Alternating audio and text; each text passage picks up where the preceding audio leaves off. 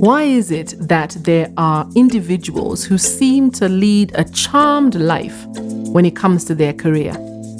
Yes, they put in the work, they are dedicated and driven, but there is an additional X factor that propels them forward, powering their career to greater heights. I believe that X factor is emotional intelligence.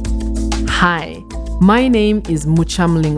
I am an emotional intelligence coach.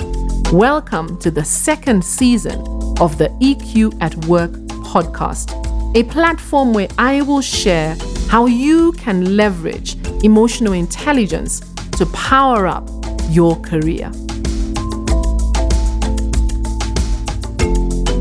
EQ at Work podcast with Mucha, Season 2, Episode number 8. Overcoming performance anxiety.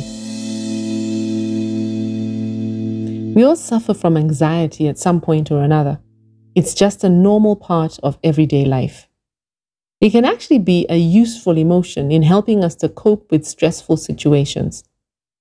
Other times, unfortunately, anxiety can spiral out of control and interfere with our ability to function normally in stressful situations. A common challenge faced at work is performance anxiety, that intense apprehension you feel when you're asked to meet certain expectations, self-imposed or otherwise.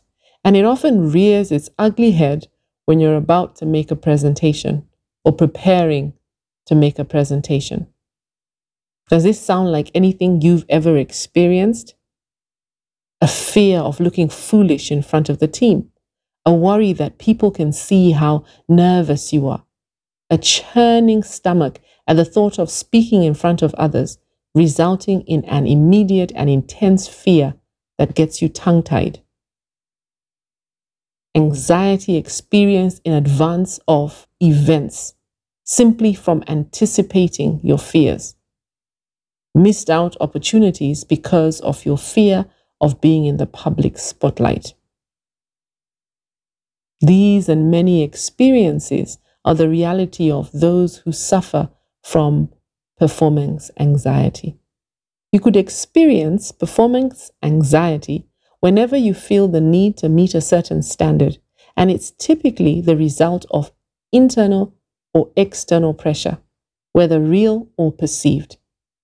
The key difference between performance anxiety and other anxieties is context.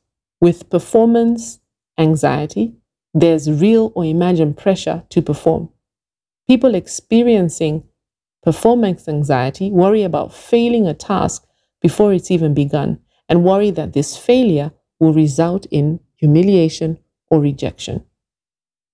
The levels of performance anxiety and its impact can vary between individuals.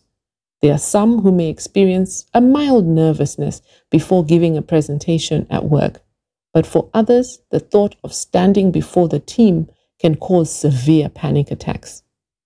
Because the fear of performance anxiety comes from perceived dangers, such as feeling like you are not smart enough or good enough, the way to overcome it is to change your way of thinking. And the good news is, performance anxiety doesn't have to be permanent. If you, like me, find yourself a little tongue-tied when your performance anxiety hits, here are 5 ways that you can manage it. Step number 1, conduct a self-assessment. Get to know yourself both as a person and as a speaker. You know I will always say it. Emotions are data. Typically, what manifests itself above the surface is fueled by what lies beneath. Identify the problem thoughts that are holding you back and creating the anxiety that you feel. A deeper understanding of yourself truly is a necessary step towards achieving your goals. If you are someone who experiences severe and debilitating performance anxiety, it's not a weakness to get professional help. A therapist can help you to untangle the thoughts and feelings that fuel your anxiety.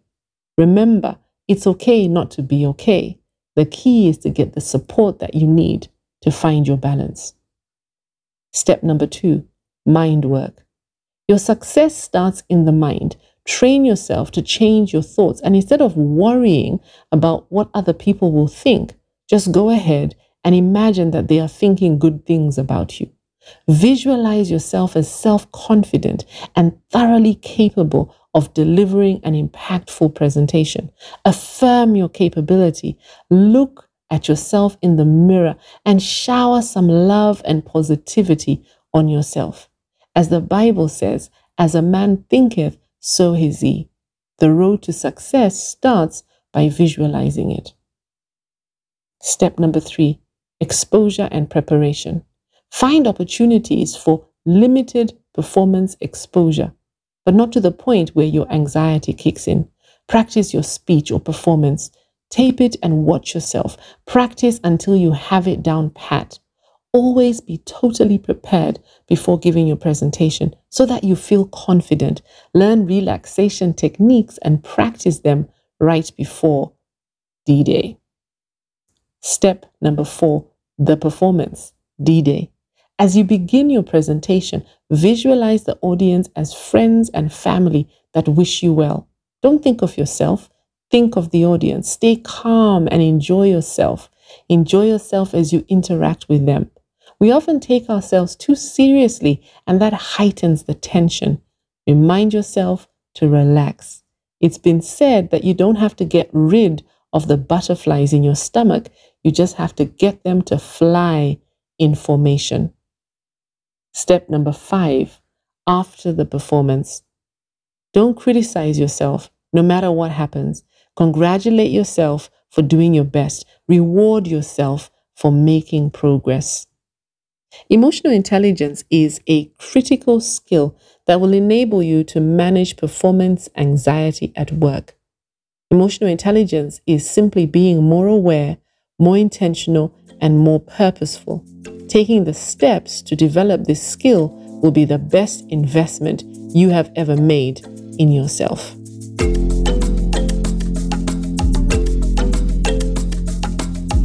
You have been listening to the EQ at Work podcast with me, Mucha. Tune in every fortnight as I share EQ tips and insights that will help you to power up your career with emotional intelligence, the soft skill that drives professional success.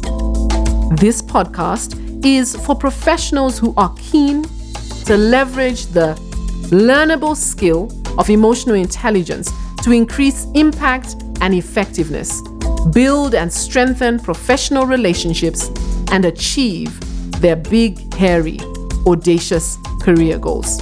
If that describes you, don't forget to subscribe. You can also find out more about emotional intelligence on my website, www.muchamlingo.com.